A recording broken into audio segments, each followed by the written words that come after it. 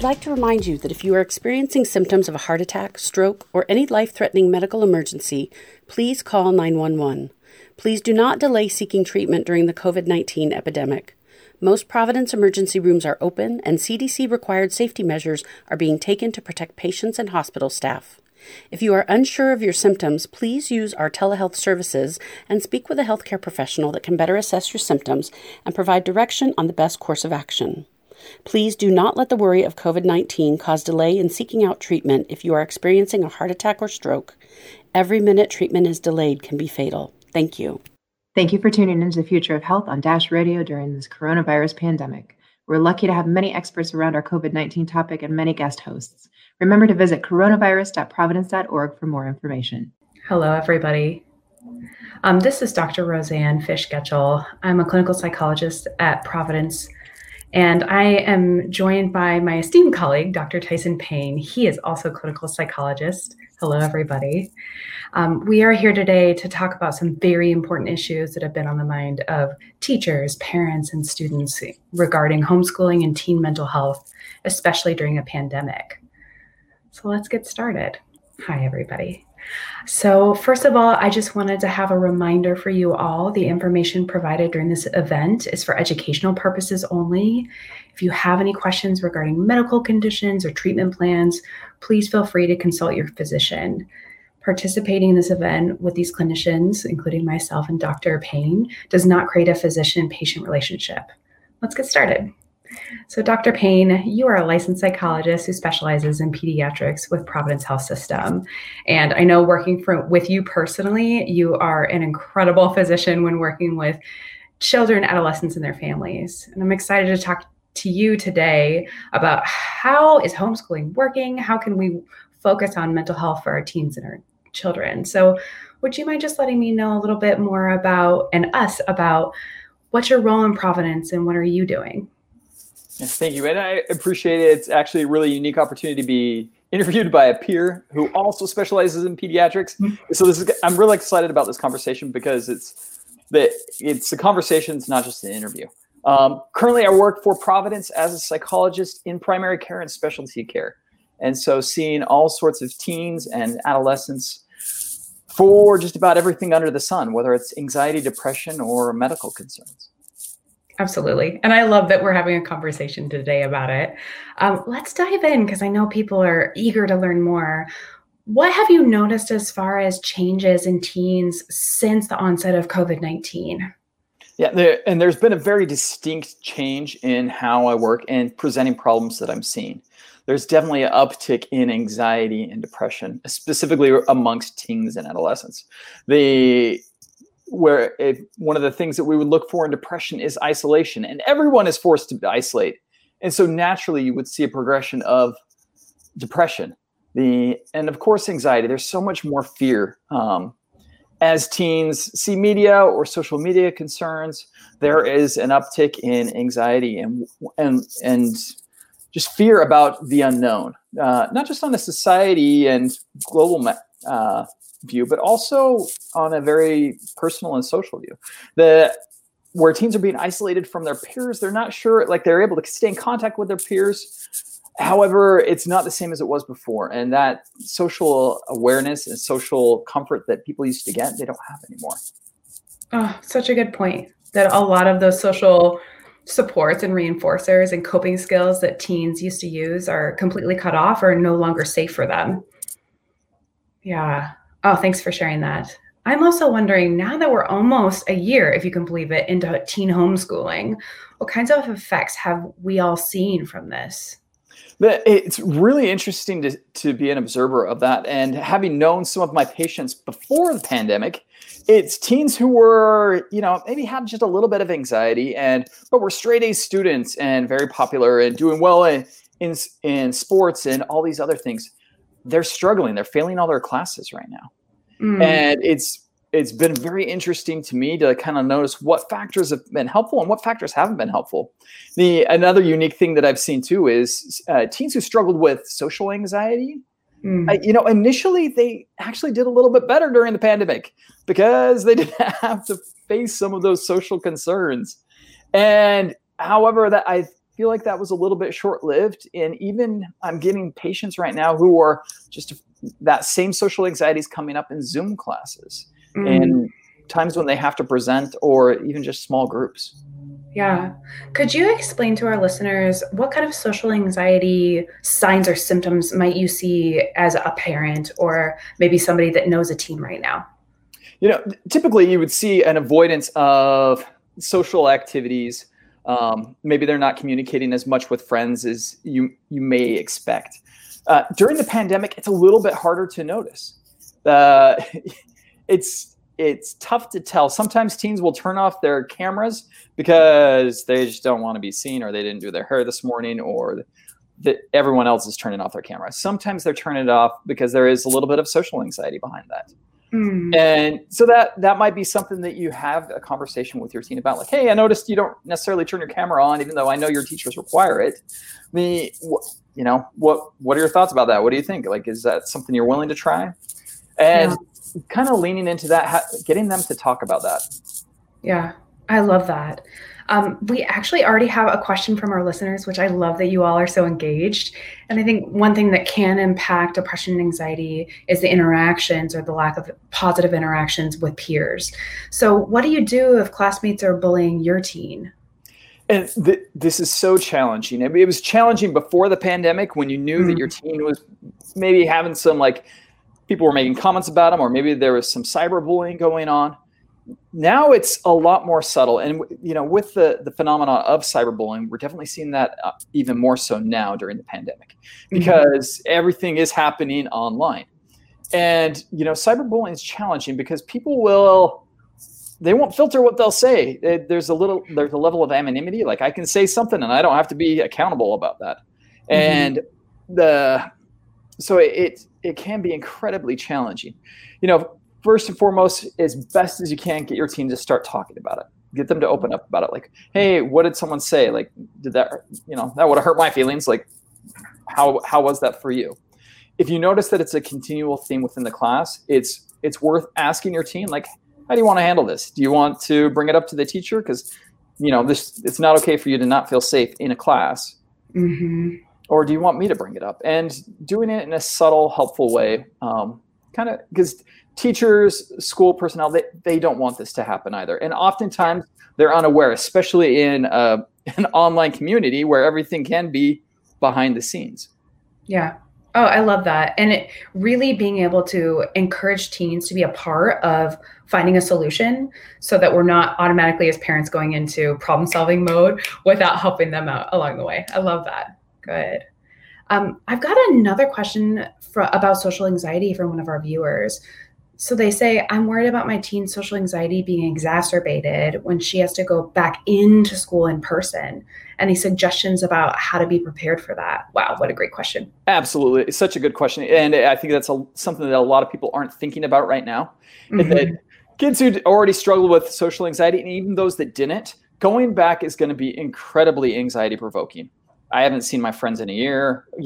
What if I walk funny? What if I talk funny? I've been able to turn off my camera for all my classes. I've changed a lot in a year. There's definitely that's going to be the next wave that we see in mental health, especially with adolescents, is the social anxiety and the worry about going back to in person. And again, preparing your teen by having a conversation. Hey, what's that going to look like? Letting them know the details of what the school is planning as far as rollout goes to getting them back in person. Are they going to have to wear masks? Because going back is going to be weird. The classes are going to be different than they were a year ago. And so as much knowledge as you have about what that's going to look like, helping prepare them with that. Then from there, talking about it early. And talking about, hey, let's say that you are worried about how things are going to be in class. What can you do? So proactively talking about, what coping skills can we start to engage? And, what things can we do when/if this happens? Yeah. Oh, I love that. Are there things that we can do now, even though we might not actually know when and how we're going to go back in person at school? Yeah. Love it. Dr. Payne, have you also noticed some other questions or concerns coming from parents of teens regarding homeschooling and teen mental health that's been a pattern for you? Yeah, definitely. And I would say the biggest one is, how do I keep my teen motivated to do school? Yes. And it's, the pandemic is so challenging. Doing school from home is so hard because millions of dollars are poured into getting schools into this awesome learning environment. And there's, centuries of, things that teachers and schools have built on to make schools the awesome learning environments that they are. Mm-hmm. And now we've shifted all that to the home. The home, the home's not the place where we do school stuff. It's where we go to relax, to goof around, to spend time as a family, to just be ourselves. And to transform that into a formal educational environment is incredibly challenging. Mm. And it makes so much sense to me that it's easy for kids to just kind of default to say, yeah, I'm at home. If I don't do my work, there are no social consequences. No one knows what grades I'm getting. No one, I don't have to face my teacher who knows that I'm failing her class. I don't have to walk down the halls knowing that I'm failing my class. There's no social consequences to getting bad grades or even just to getting into class. Oftentimes, for my kids and other kids, there isn't a parent at home to make sure that they're getting onto every single one of their classes and that they're doing all their work. Yeah. Where before it was like, oh yeah, I dropped my kid off at school, or I know they got onto the bus. Right. And so you knew that there was some level of engagement. Now it's so easy for them to, well, I got onto my class today. Nothing really happened. We had a breakout room. And we don't know what, without a lot of careful follow-up, hey, I noticed you're missing this assignment or whatever it is. It's so easy for teens to fall back behind. And it does take a highly engaged parent to help keep even the best and smartest students engaged in this environment. Yeah. I even find myself having a hard time engaging and motivating. So being a teen, absolutely. To add a little bit more to that question, we had somebody that popped up with a question very similarly. And while I don't remember the whole thing, they were asking about what can we do to reinforce that positive behavior? Oh, there it is. Any advice for teens who are losing motivation in their classes? So we're talking a little bit about that already. Multiple classes for junior high and high school. Yes. 10 months in and with so many activities and events closed, it's hard to offer incentives and stay motivated. So any incentive ideas? Yeah, it's going to vary from teen to teen. You got to figure out what makes them tick. Yeah. For some teams, it might mean extra video game time, or it might mean hey, we're going to set up this trip, or it could be a money, whatever that is. It's going to vary from teen to teen, but I think it is important to offer consequences, even if that consequence is just hey, I want you to know I'm really proud of you. Yeah. That verbal affirmation of school is really hard right now and you did awesome. I had an awesome experience personally as a father when last week my daughter sent me a text of a picture of all her grades. And I know she tried so hard, but she was so proud of her grades and she wanted to show me that. That meant so much to me. And, of course I'm going to reinforce that as much as I can. It's making sure that, they know that you're proud of them. Yeah. The challenge is what if their grades aren't awesome? Then how do you keep them motivated? How do you let them know that you're proud of them? And that from there, it's notice the times that they are putting in effort and reinforce that. Hey, I know you're getting onto your classes, even though this is really hard. Mm-hmm. I know that you got that assignment in, even though you didn't get a good grade on it. I see your chat or you're working and this is hard right now. And kind of like you just did, it's hard for us as adults too. Yes.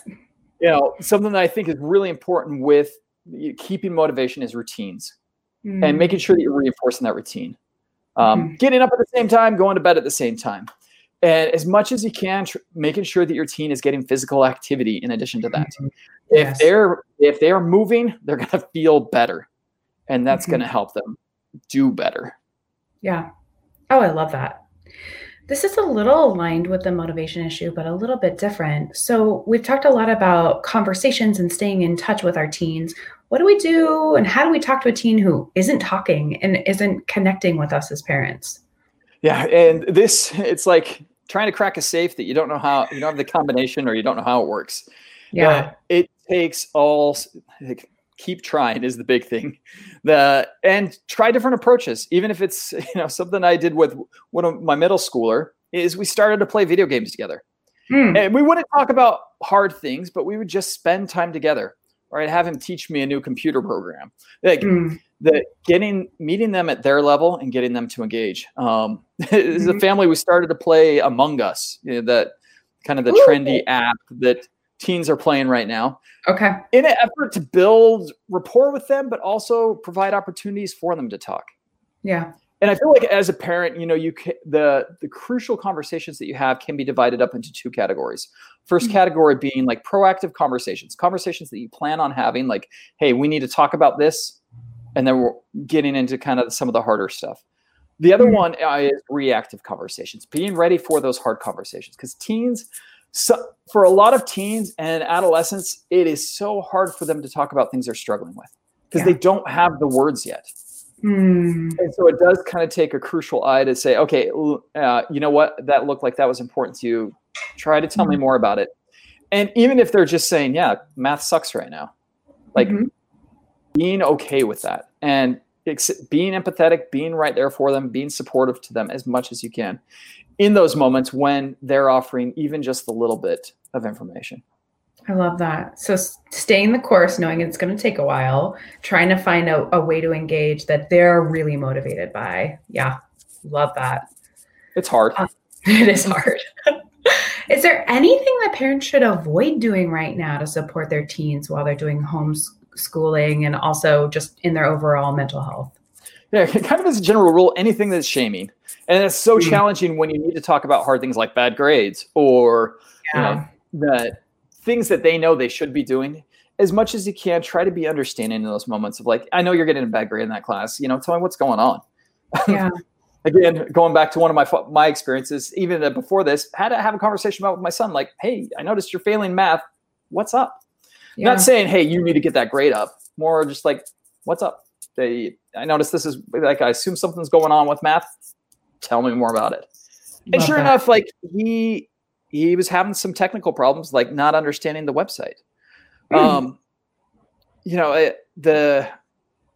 It was easier before the pandemic to try to identify anxiety and depression because it's like, okay, I noticed my teen isn't as social and is avoiding social conversations and just avoiding parents. Like it was a little bit easier to identify that when they were isolating. It's harder now because every teen is isolating. Right. And so being in tune with like, okay, I noticed that they used to really like doing art and they're not doing art anymore. Like, or they liked this video game and they're not doing that anymore. Yeah. Try to identify when they've lost interest in things that typically they have interest in. Yeah. Obviously grades are a concern. Like if their grades are lower, like there's something there, try to get them to talk about it. And oftentimes it has nothing to do with schooling. It has to do with, other emotional concerns or mood concerns. Yeah. If you can, as much as you can, monitor their social activity. Like, hey, I noticed that you haven't been texting your friends as much recently. What's up? Yeah. No, as far as other things to avoid, it's something that is kind of a fine line to walk is access to technology. Before the pandemic, it was pretty easy. Like, hey, let's make sure that, you're only on this site and you only have time for this amount. However, I'm singing a different song as a psychologist now than I was before in respect to technology and social media, because right now that is their only access to their friends. Yeah. Before, if you think about it, like when I was in high school, like a lot of the times that were enjoyable, the times that I enjoyed was like in between class when I was walking to a class with my friend, or at lunch when we were, talking in a group. Those don't happen anymore. Right. Or when the teacher's like preparing something and you lean over to your friend and tell them a joke. Those little moments don't happen anymore. Yeah. In the same way, they're happening on social media. And so as a parent, it is a tricky balance to say, okay, I want to make sure that I'm providing appropriate levels of technology to my kids. And right now, this is their only gateway to socialization, which is such a crucial part of the adolescent experience. Yeah.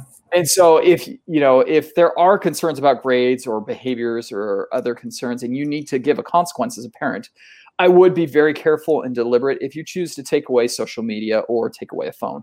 That would almost be kind of a last resort that I would recommend, just because then you're effectively cutting them off from the world when you do that. It's like saying, it would be like the same as us telling, our parents telling us when we were in high school, you can't go to school at all, but you still have to do all the schoolwork.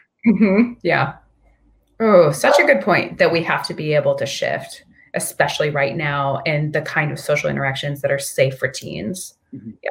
And I love that you're talking about really making sure that we're not shaming and staying open when there's something that we need to talk about with them. Mm-hmm.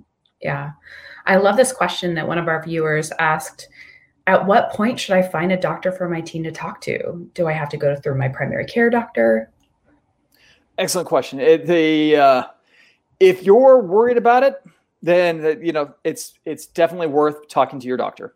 And maybe there isn't anything there, but if there's something in the back of your head that says, "Hey, I'm worried about my teen," it's definitely worth talking to your doctor. Do you have to go through your primary care doctor? That's a little more technical question. It depends on your insurance. It may be worth contacting your insurance first if you're going to use insurance and saying, "Hey, I'm looking for someone for my teen to talk to. What's the best avenue?" Oftentimes in primary care, there are embedded psychologists like us, and that is an easy way to access readily available help. Yeah, I love that. And also normalizing that we don't necessarily have to have a really big problem or we're in a crisis to ask for help from a mental health professional. That maybe it'd be really helpful for our teens to normalize talking to a psychologist or a therapist in the community. It could be a part of just like you go to your primary care physician for checkups. Yeah. Yeah, and I think that kind of does lead to a point that kind of surrounds all this too. With managing our anxiety, with managing depression for our teen, we also need to be modeling a lot of these behaviors, keeping good routines, keeping exercise. If we need to see a counselor, go in and finding a counselor for ourselves. As hard as this is on teens, it's also hard on parents too. And I feel like I'm treating just as many parents as I am kids, because as a parent, not only have I taken on the role of a teacher, but now I'm also the school counselor and the lunch lady and all these other things that the schools provide. Yeah. And that's a lot. And, when my kids don't do well at school, I shoulder that more than I used to before. That's such a good point, that there's so many different pieces of the school system that they provide to teens that right now they can't because they're not in person. And when we're thinking about the health of the whole family, do you have any tips for us as far as how do we involve the whole family in getting through this really hard time, including our teens, but also everybody else? And traditions are so important. And so routine things that you do as a family, like, hey, every Thursday night, we're going to play games. No homework, no chores. We're just going to play games, or movie night, or whatever that is. And, it's the beginning of the year. This is a great time to start implementing that. It's really been a kind of an awesome experience through the pandemic, how I've seen with kids, how they've actually become more resilient and closer to their siblings and to their parents.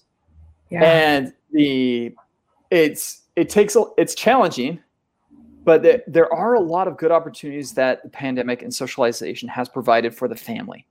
And, providing traditions like, every 15th of the month, we're going to have spaghetti, or fun little things like that happen with some degree of consistency, so that the teen knows, hey, we are going to hang out.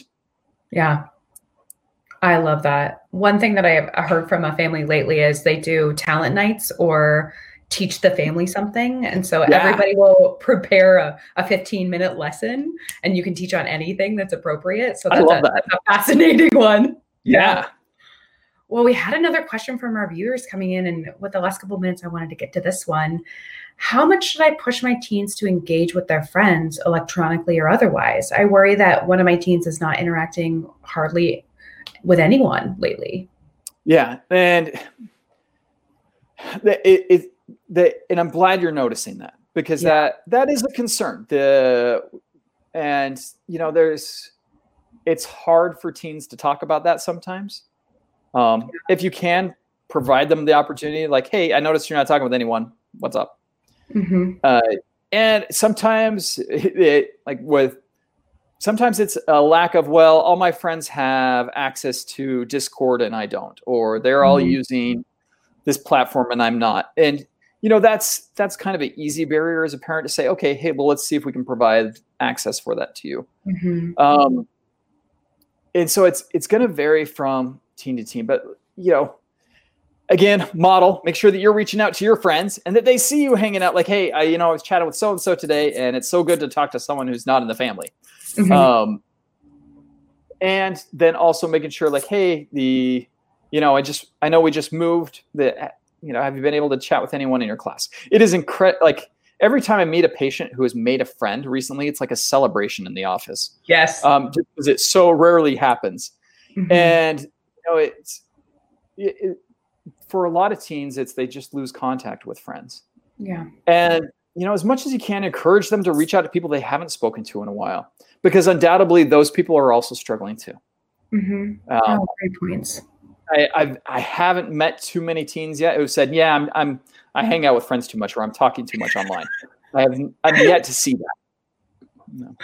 I think that's a really good point. And staying creative and open and persistent. We might not solve it all in one conversation, but we can keep talking about it. Yeah. Well, and if you notice that your teen is lonely, as much as you can, try to fill in that gap. I know it's not necessarily the coolest thing for my teens to hang out with dad. However, they don't have a choice.